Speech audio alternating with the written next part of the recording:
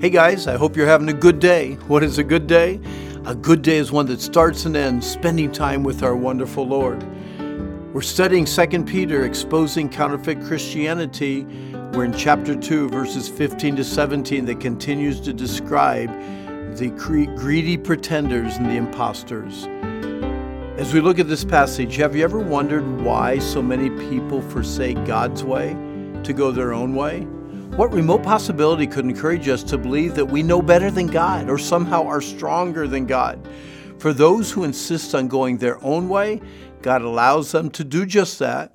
What they demand today, they will regret tomorrow, and tomorrow is eternal. Verses 15 to 17 says, which have forsaken the right way and have gone astray, following the way of Balaam the son of Bosor, who loved the wages of unrighteousness, but was rebuked for his iniquity. A dumb donkey speaking with man's voice forbade the madness of the prophet. These are wells without water, clouds that are carried with a tempest, to whom the mist of darkness is reserved forever. We are all sinners. We are all selfish. We are all a mess. Aside from the grace of God, we will join the ranks of those who demand their own way. God's way is always the best way. God's way of obedience is the best way. God's way of purity is the best way. God's way of dependence on Him is the best way. God's way of simple trust in Him rather than foolishly leaning on our own depraved understanding is the best way. God's way is always the best way. Isaiah reminds us that all we like sheep have gone astray. We have turned everyone to his own way, and the Lord hath laid on him the iniquity of us all. Solomon wrote in Proverbs 16, there is a way that seems right unto a man, but the end thereof is the way of death.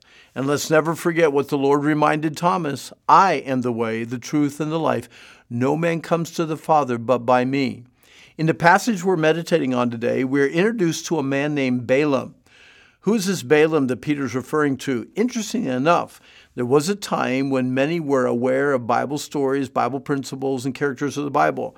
The world we live in today is a bit different. If we're not careful, we will end up media-wise and biblically illiterate.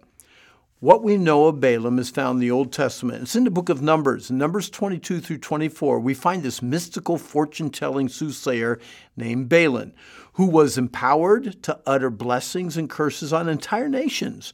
Balak, the king of Moab, being scared to death of the children of Israel, raised money to pay Balaam to practice some sort of divination or curse on God's people. God never allowed Balaam to do so, and each attempt at the curse turned into a blessing. Balaam is a perfect example of greed. Counterfeit Christians forsake the right way, God's way, and go astray their own way. They follow the example of Balaam, who chose a greedy, covetous way. Balaam loved the wages or the gain that he received from his wrongdoing more than he loved and honored God. He was rebuked for his sin by a talking donkey that actually spoke with a man's voice to restrain and hold back the prophet's madness. Could you imagine Eeyore sitting you down and attempting to talk to you out of your foolish and greedy decisions? It is true, God often works in mysterious ways.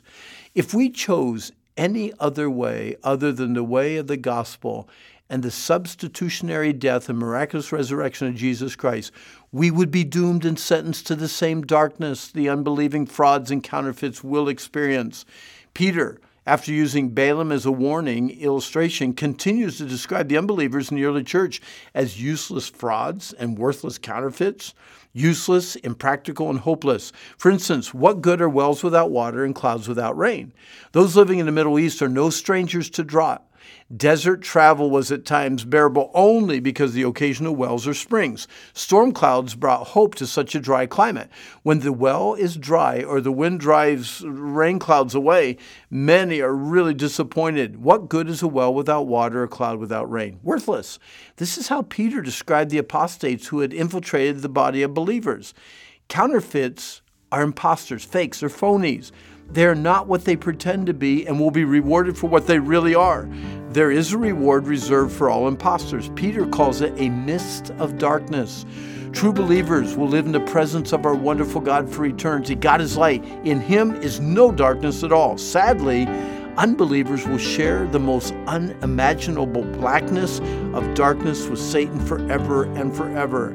This is the result of them going their own way. Well, that's all the time we have for now.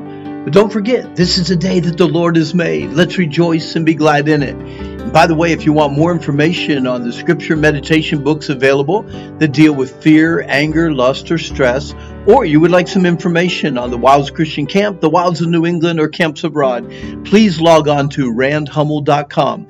And I really hope that you have a good day.